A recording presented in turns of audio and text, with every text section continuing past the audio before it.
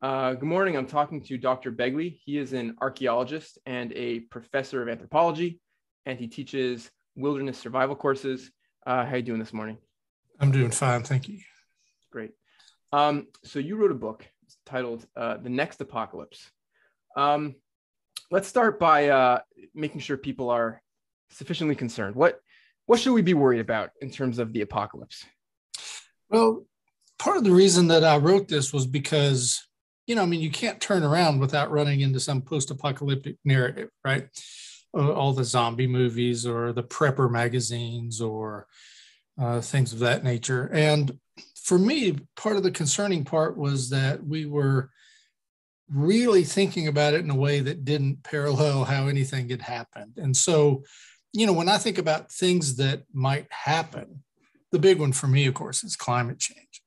And probably for most everybody else, that's obviously the thing on the horizon that has the potential to really change things.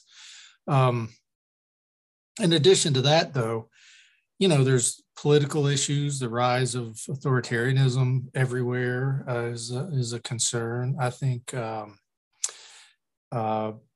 income inequality and just sort of general unfairness, at a certain point, the pitchforks come out. And so that is anything that's headed in that direction, I think should concern us.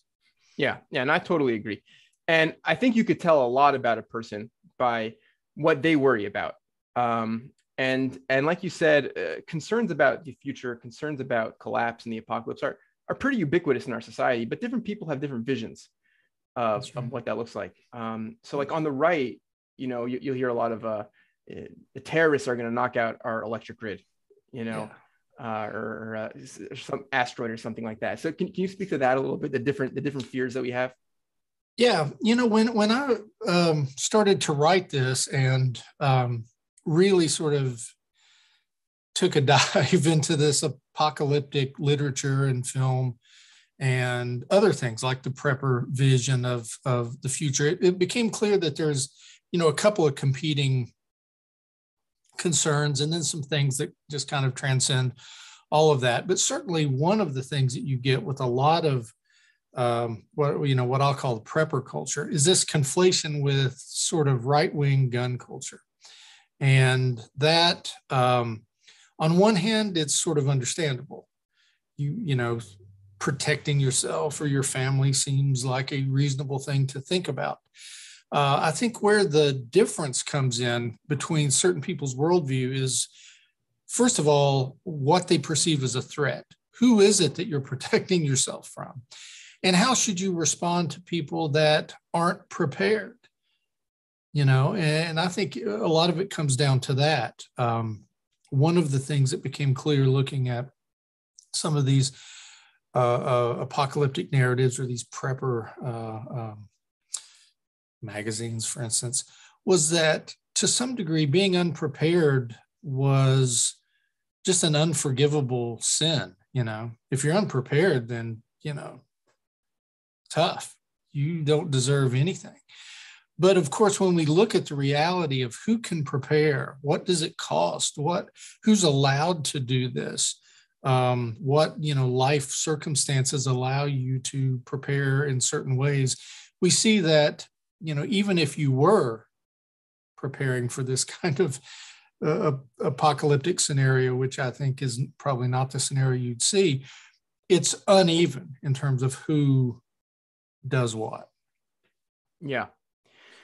One of my favorite parts of your book, maybe we'll get more into it later, and maybe I can read, or you can read a particular excerpt around it, is when you talk about the fetishization of weapons and the fact that in an apocalypse, if you're needing to use all those weapons, if your life is gun battles, then what kind of level, like what kind of survival is that? Yeah, I mean, to put it in a sort of maybe this is a problematic way to think about it, but I mean, we've all played video games, right? You always lose eventually, no matter how good you are. You just can't have a system that relies on that kind of thing. And so while I imagine there's some possibility that certain things would arise, first of all, we see historically that people to some degree rise to the occasion in a disaster. In some of these narratives, I mean, the asteroids is still, it's barely entered the atmosphere and people have lost their humanity completely. Or, the electric grid has been down for 15 minutes and, people are now like in predatory gangs. That's just not what we see. And one thing I always think about is Hurricane Katrina. You might remember this scenario where, everybody's holed up at the Superdome, right? And authorities won't go there because the narrative is that they're afraid of this sort of unruly crowd. And of course, there's racial and socioeconomic elements to all of that. And so Harry Connick Jr., the singer, goes there, who's from New Orleans, of course, and is just lambasting the officials, standing there in the midst of these folks saying, there's no danger here. These are just people that need help. And so, part of this comes down to what you think is going to happen in these situations. But we do know that in the aftermath of certain kinds of disasters, people really pull together. Now, how long that lasts, I don't know. I'm not sure. There might be a few days there, but that I think is part of what you have going on there. What do you think you're going to need to defend yourself against, and how do you want to incorporate these other people into your scenario? Are they just going to be folks that you have to keep out? Are they going to be people that you bring into the fold? I mean, in my way of thinking, no matter how much I stocked up, I've got a few months of stuff. That's not enough. You have to have a constantly resupplied lifetime of things that you need. And you can't do that by yourself. Yeah. Yeah, I think we've already touched on a lot of points and threads that I hope we'll come back to. Another one at this point Sure. is the idea of other reasons, political or psychological reasons that people really like to inhabit this imaginative world of prepper culture. But if it's okay, I think we'll get to that. I want to sort of maybe lead with a personal reaction that I had to the book. Okay. I mentioned already, people imagine the apocalypse differently. I grew up in the shadow of the Holocaust. That was the story I was told, and I knew Holocaust survivors from a very young age. And the idea of man's inhumanity to man as an apocalypse, the idea of your apocalypse is another person's defending their national honor, defending their borders.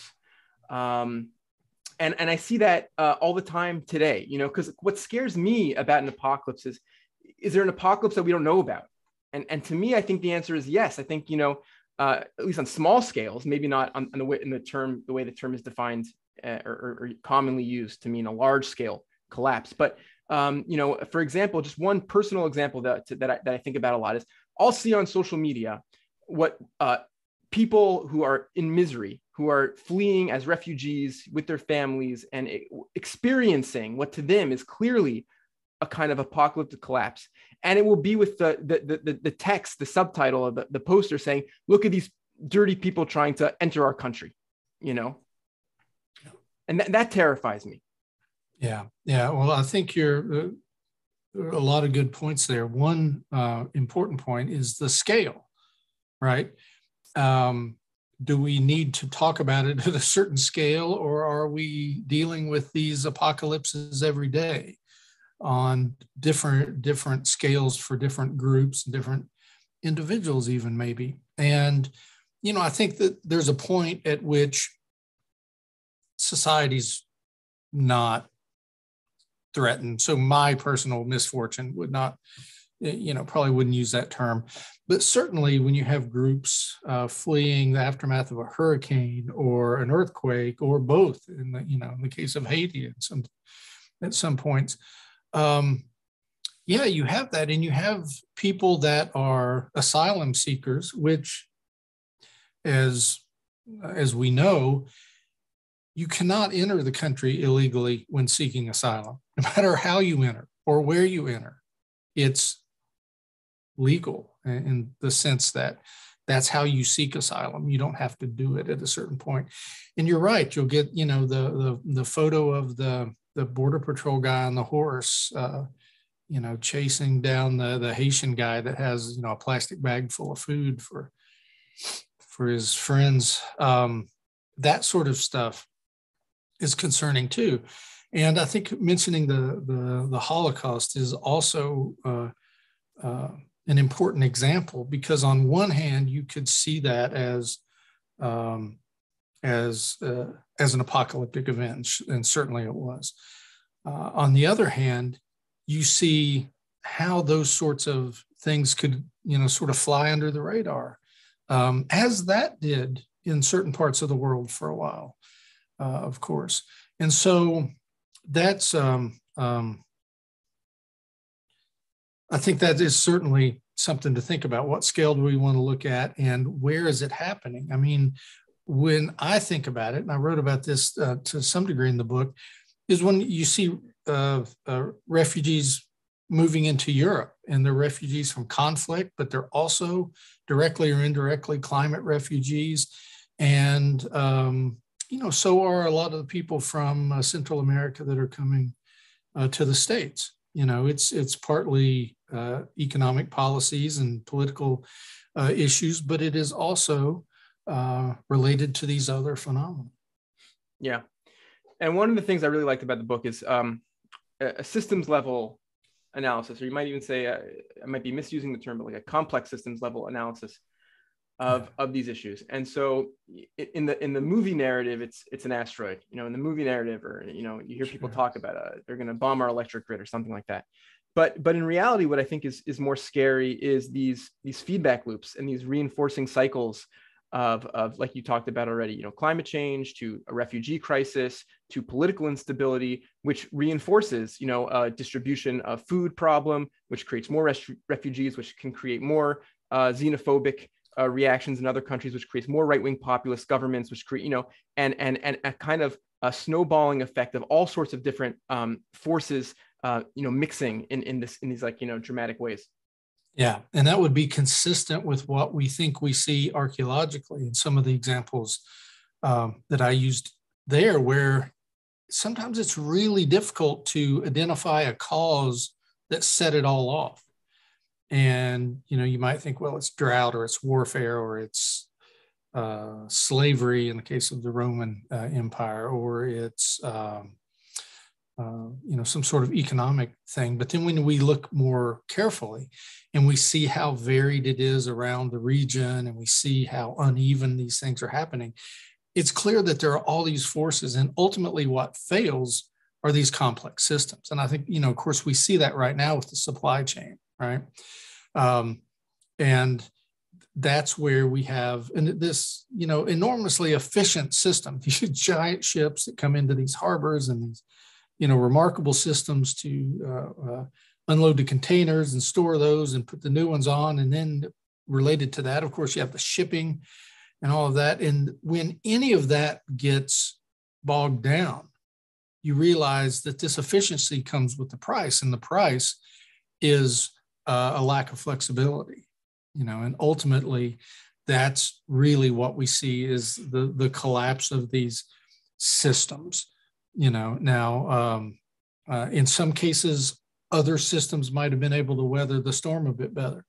In the case of, I don't know, maybe an asteroid, maybe it's too much. But in most of the situations we see, you're right, it's happening at the systemic level, and it's at a large scale, and it's when those things go down that things really change. Yeah. In my circle of friends, in my every time I visit one of my friends' house, one of the books featured most prominently is Guns, Germs, and Steel by Jared Diamond. Sure. In my circle of friends, he's like a thinking man's anthropologist or something like that. Yeah.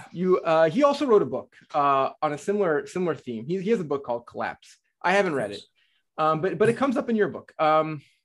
Sure. What are some of the limitations, let's say, of the ways that some people tend to think about collapse in this bibliography of books? Yeah. Well, one of the things that prompted me to write this book, and one of the things that a lot of probably a lot of academics think, but certainly a lot of archaeologists know, is that it's sort of hard to get the message out. And as popular as archaeology is, from the Indiana Jones images to the documentaries to just what it evokes, there's really not that much popular archaeology that's out there. And if you were to cite the most popular book about archaeology, it would be Jared Diamond's, who's not an archaeologist. Right. And now he is an academic, of course, but he's not an archaeologist. And one of the things that we're starting to see more and more is that there's something to being a specialist.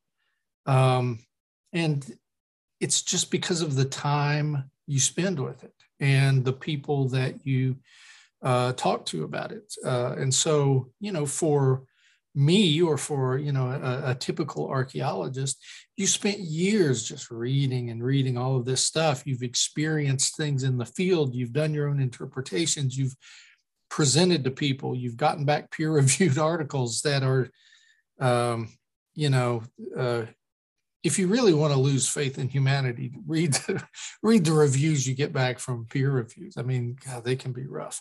So this is what you're doing as a specialist, right? And one of the hard things to do is to sort of come in and take on the mantle of a specialist and do it to the degree that somebody that has devoted that time can. And I think that's partly what you see with these shortcomings with Jared Diamond's book, particularly in Collapse. While there's a great value in producing something that reaches a lot of people and gets people to think about certain things and introduces certain concepts, it's also true that it falls victim to some of the things that I think an archaeologist would have been able to avoid. So those things include this tendency to talk about things as collapses. One of the things, as you saw in my book, is that it's almost never a collapse. It's almost always something different. Now, that's not always true, and it can be locally certainly dramatic. But when we look at these things, there are these long processes and all of that. So I would say the biggest criticism, or one of the big criticisms that archaeologists have levied against Jared Diamond's book, is really the way things are conceptualized of. And so almost a priori, there's this idea that there are these collapses and we're going to explain these collapses. Whereas it might have been more beneficial to examine exactly how this transformation took place and what does it say? And is that the right word? And if it is, how do we want to define it in this case?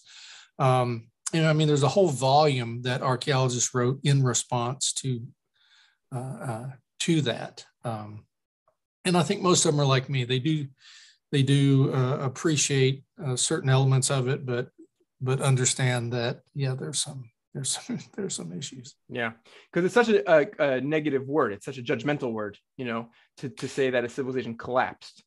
Yeah, there's no way around it. You failed.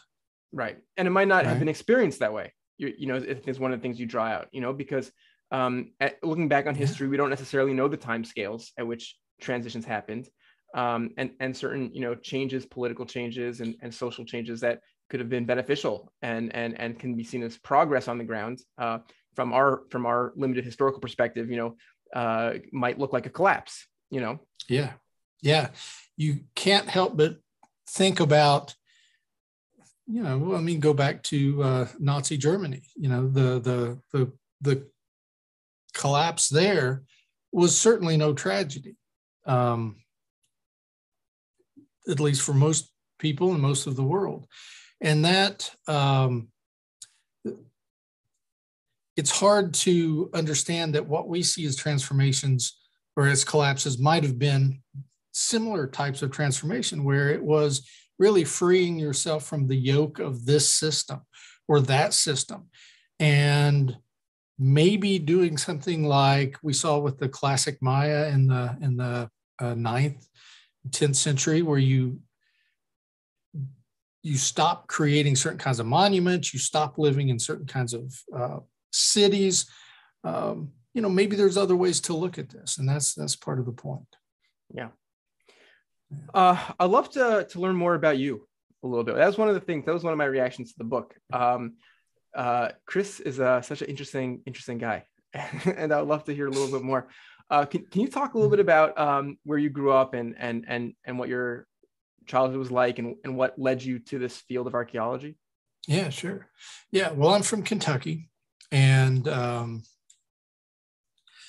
I was born in West Virginia. My mom's family's from the mountains. Well, West Virginia is all mountains. My father's family from the mountains of Eastern Kentucky, from Appalachia. And I grew up mainly in Lexington, which is where I live now, which is sort of a normal cosmopolitan, small city, college town. And grew up mostly here and then in Knoxville, Tennessee. And I think there were a couple of things that led to my interest in archaeology. One was that here in Kentucky, there's a really strong community of archaeologists that had things like an amateur professional organization where you could, as an interested high school student or college student, maybe go out for a weekend excavation with some real archaeologists who were interested in showing what they do, teaching you to do it, developing an understanding or interest in it. That was part of it. Part of it was, the excitement of sort of exploring up in the hills, where my grandparents lived in Eastern Kentucky. That was, it feels like I spent half my childhood there, even though I didn't live there. And, to go up, and there were, abandoned mines that we would go into, which is, a bad idea. Children, don't do that. But we would, just find the vestiges of the past that were around. And all of that was really exciting. Jacques Cousteau was a huge influence on me. And when I was a kid, maybe like most kids, I wanted to be a scientist. I didn't know you had to pick. I didn't know you had to specialize. And I thought, well, I want to be a scientist. I want to be a field scientist that goes out and discovers things and checks things out, and has, as part of what you do, this sort of traveling to new places and looking at places where people haven't looked. And so that has been sort of a thread through the archaeology that I've done. But I would say that, what really ultimately led me down that path was meeting some real archaeologists here in Kentucky. Would you say you're hairy-chested or hairy-chinned? Oh, yeah. Okay, there you go. Referring to the this sort of unfortunate classification from back in the 1940s of archaeologists as either the sort of macho field type or the intellectual theoretical type. Gosh, I don't know. Maybe sort of both. I guess the certainly the attention that some of the stuff I do gets is for the adventurous part of it. It's out in the rainforest or underwater archaeology, which is something I do now. But I'm a college professor, and so most of the time I'm teaching class and sitting at the computer, like the rest of us. uh, Herman Melville in the beginning of Moby Dick, he asked the following questions. He says, "Why is almost every robust, healthy boy with a robust, healthy soul in him at some time or other crazy to go to sea? Why, upon your first voyage, did you yourself feel such a mystical vibration when first told that your ship was now out of sight of land?" Does that resonate? Is there a magnetic attraction to the wilderness or to the ocean? Yeah, I think maybe you hit on it there. Maybe it is sort of this wilderness or this frontier or this horizon, right? For me, for instance, getting into maritime archaeology or underwater archaeology was something that I did later. And as somebody growing up in Kentucky, I had experience with boats. I mean, we have tons of waterways here, lakes and rivers, but not in the same way as my colleagues that grew up in, Key West or, the coast of Carolina, where, or in Greece, that have just a really different connection with this. But perhaps because of that, because it was something new for me, that quote does resonate. It is something that when you, for me, one really exciting thing is to go out, typically in the ocean, and find these shipwrecks that you're looking for, or maybe find some that you didn't know were there, because it is so vast and it's so, in some ways, inhospitable, and it is this sense of accomplishment. So, I can, I know where he's coming from with that quote for sure. Where is your work taking you? What can you share with us? I mean, I'm sure it's taking you everywhere. I'm sure you've been to so many places, but give us an example. Okay, well, I'll just sort of go chronologically a little bit. I started working, of course, in Kentucky and around the southeastern U.S. And then when I went to graduate school, I worked first in Bolivia in the Andes, high in the mountains. Then I switched to Honduras, where I worked for a long time, and I worked in neighboring El Salvador for a while there. And that's pretty much where I stayed for the next decade or so. Where are you living? Like you're staying in a hotel or an apartment there? You have a house there? Well, yeah, it depends. Well, I was in school in Chicago, so that would be sort of a home base. And typically, an archaeologist will go out for a field season that's 3 or 4 months, usually the summer, when you're not in classes, either teaching or taking them.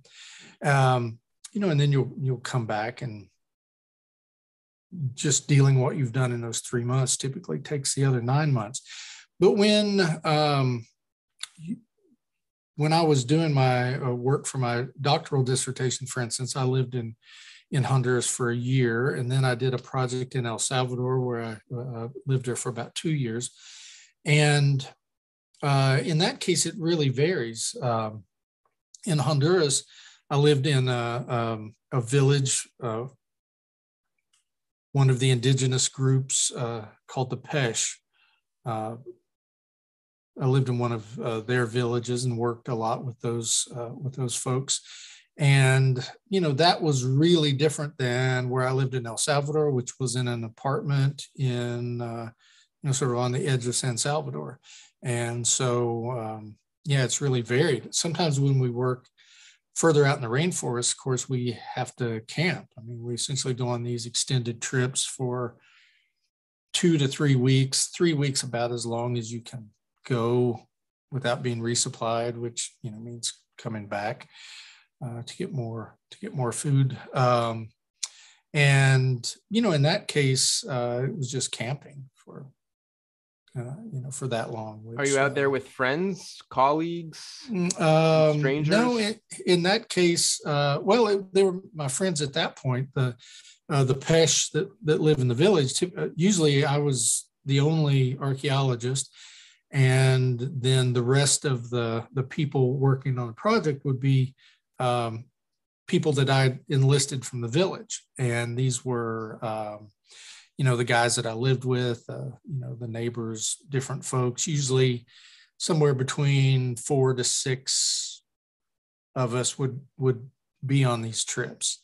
And after a while, those were certainly my closest friends for a while there, because, after you live in a village for 9 months and there's not much to do when you get back after working all day, there's no electricity or TV or anything. So you just talk to people and play cards and talk to people and talk to people. And so I've probably never talked so much to people as I have in that year of living there. So yeah, that.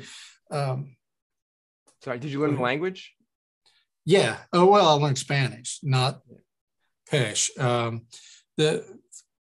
I learned some Pesh, but most people in that village speak Spanish. Mm-hmm. Normally, in fact, some people don't even speak Pesh. But yeah, I learned Spanish, and that since that time is really probably the language I speak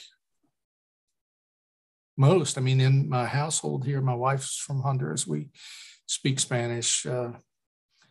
That's about half and half.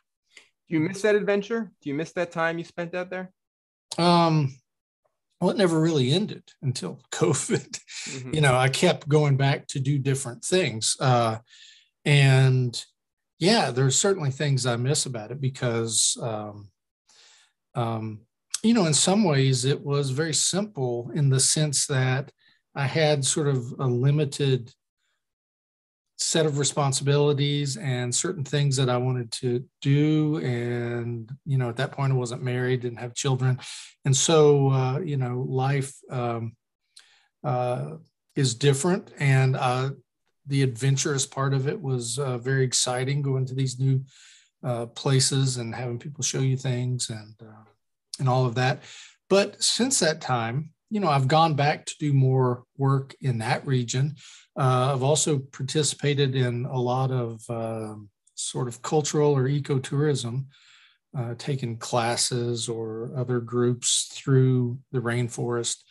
And then mostly it has now switched to underwater archaeology for me, which is different, but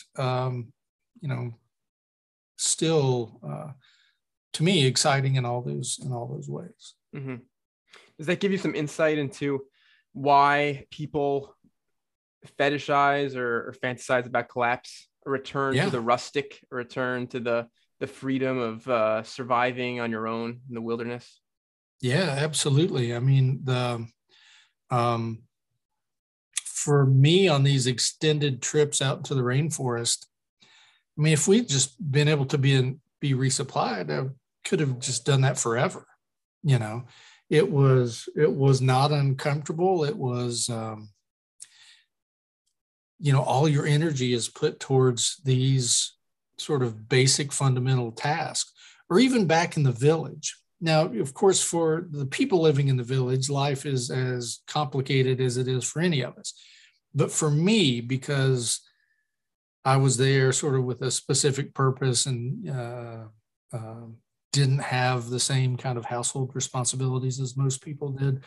For me, it was a relatively simple existence in the sense that, you just got your work done and got the fire started or whatever. And so, yeah, no, absolutely. In fact, that I think is part of what might have given me some insight into this, because I do understand it. And in fact, our sort of incorrect fantasies would suit me completely. Yeah. They're just not the way it's going to work out, but, You've traveled widely. You've met a lot of people. You've had all these experiences. What have you learned? What do those experiences give you that someone like me who hasn't had those experiences doesn't know? Well, I'm not sure it teaches me something you don't know, but you do, it's able to confirm certain things. The first is that, in this paradoxical way, people are remarkably different and remarkably similar. And so there's certainly, I had no problem from my perspective, living with and being friends with and being part of a group of people in that Pesh village. I had no problem working with, group of Greek students in Greece. There's this, there's this shared humanity, of course, that's always there. But at the same time, people really are different in these fascinating ways. And I mean, in some ways, it sounds like I'm trying to describe what anthropologists do. There's a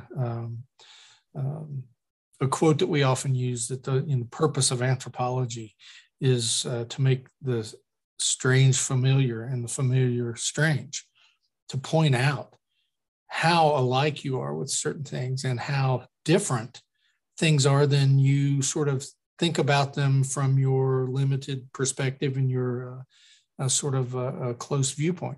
So, that's sort of answering it on a general level. On a more specific level, I would say the thing that I always notice is just how clever and capable people are of solving problems, which again doesn't sound like a particular insight into humanity, but just the way that the things people come up with to do things. The other thing is the sort of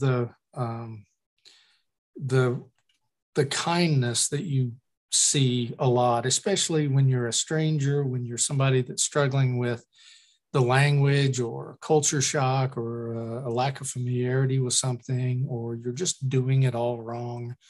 The ways in which people have pointed that out and corrected what I was doing has been, by and large, just remarkably kind. And so that, I think, is something that you would see,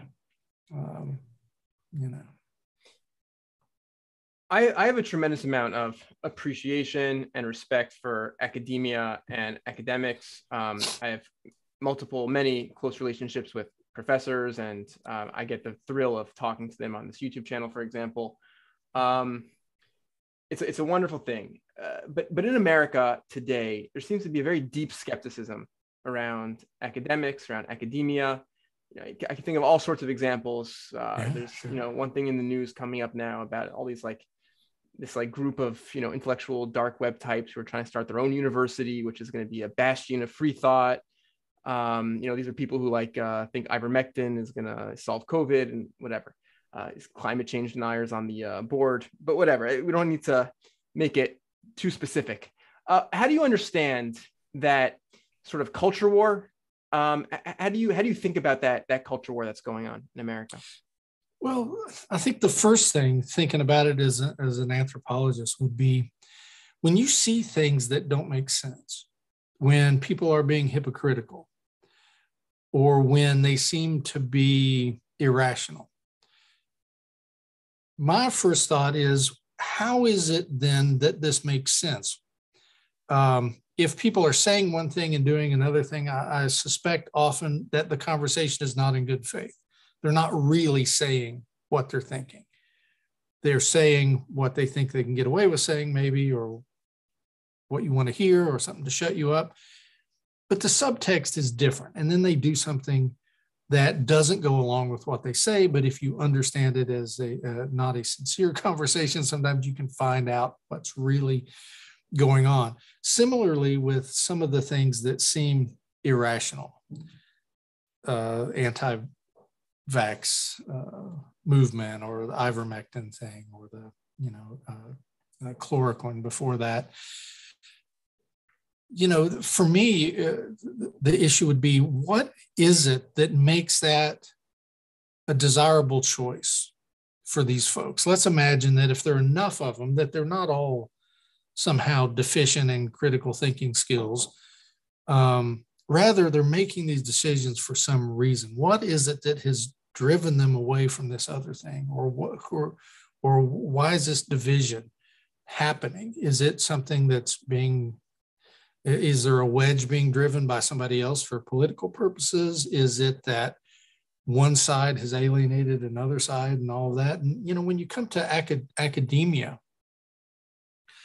I can see where it could be very off-putting, right? This sort of self-proclaimed expertise, this creating of a system where somehow you're not allowed to do it, but I'm allowed to do it because I have these credentials. I mean, think about archaeology. To do archaeology in most places, you have to get permits and you have to get permission. And to do that, you have to have a certain level of education and experience, and that's just not available to everybody. We know that. And so right there, you can see the roots of some real problem. I mean, a problem for archaeology, but also a problem sort of in public relations.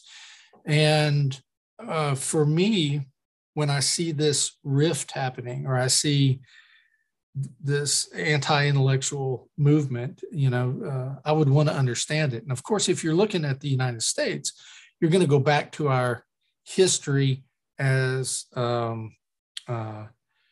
where at least this rhetoric of being anti-elitist was, and rugged individuals and all that was part of our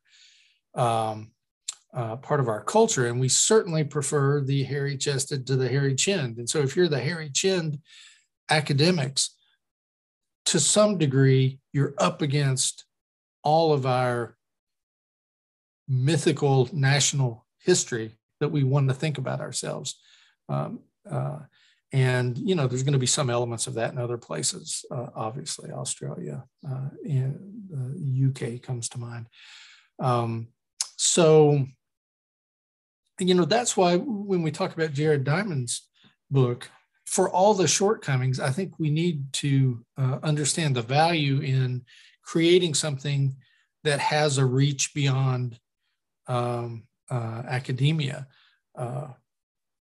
whether you're an academic trying to do that through sort of popular science writing, or a science writer, or a journalist. All of that feeds into exactly, I think, this division that you're talking about. So, I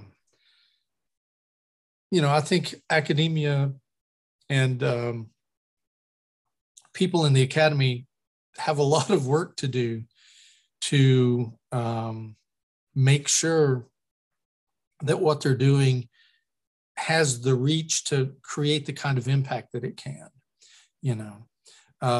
We see this in some arenas. I mean, you look at economists from the 1970s. I mean, neoliberal capitalism is, that came out of academia in terms of the theories. And you look back at Milton Friedman, some of the other folks, you don't see that same effectiveness in some other arenas, whether it's, psychology and dealing with, mental health, or whether it's something like historians or archaeologists trying to suggest that we can, in fact, learn from the past, and that, the resources that allow us to do that are important. Yeah. America's a divided country right now. That's my experience of it. Other people might disagree or have different experiences of it. Yeah. What does that portend? How do you think about those divisions? How do you think about the future of those divisions? Are things bad? Are things good? What's your perspective? No, things are bad, and I think they're going to get worse. And I don't think there's really sort of a happy ending to all this stuff that's going on right now. I think there's probably no turning back from the problems that climate change is going to create. There's not going to be a way, or maybe even a desire, to save some of these inequitable systems. I mean, right now, we're able to use the rhetoric of freedom or those people to create some buy-in to this kind of late stage capitalism. But sooner or later, the reality of not being able to go to the doctor or afford your house or send your kids to be educated, that's going to transcend these divisions. And then there's the real problems are going to start, I would say. And so, again, what I would always look for is what's creating these divisions, and what are the elements that divide us? I mean, is it race? Is it socioeconomic class? Is it the diversity of your community? Is it the nature of your work? And none of this stuff has happened by accident. None of this is like, a wave that must crash into the shore and you can't stop it. All of this stuff are the result of choices. We don't have to be that way. We haven't always been this way.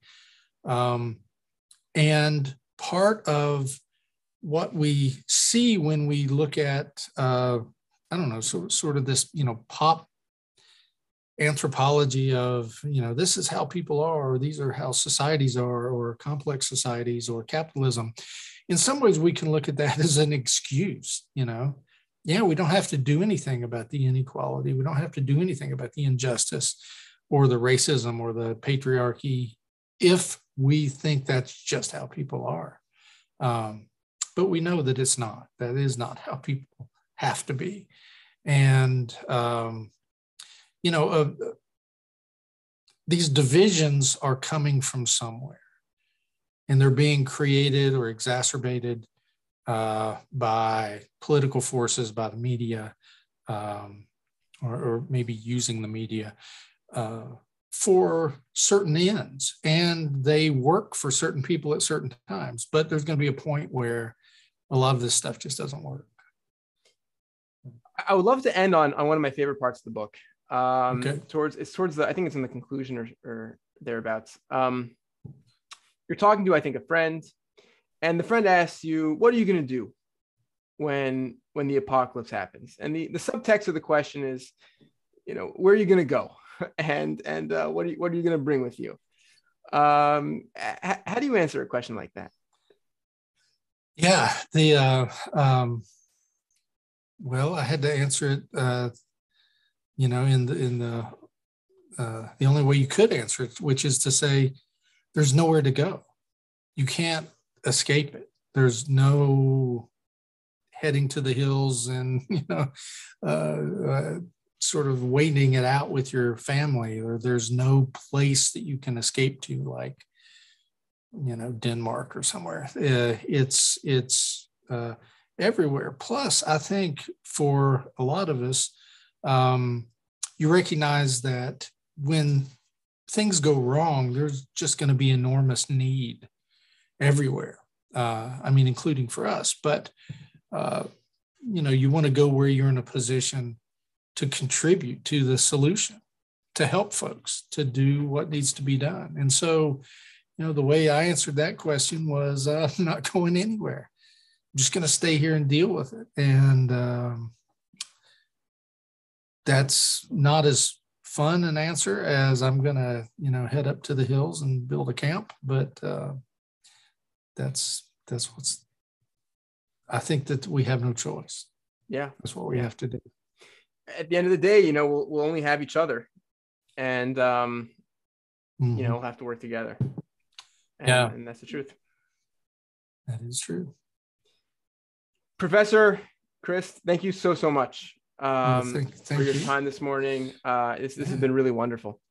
Well, thank you. Thanks for asking me. And I'm glad to do it.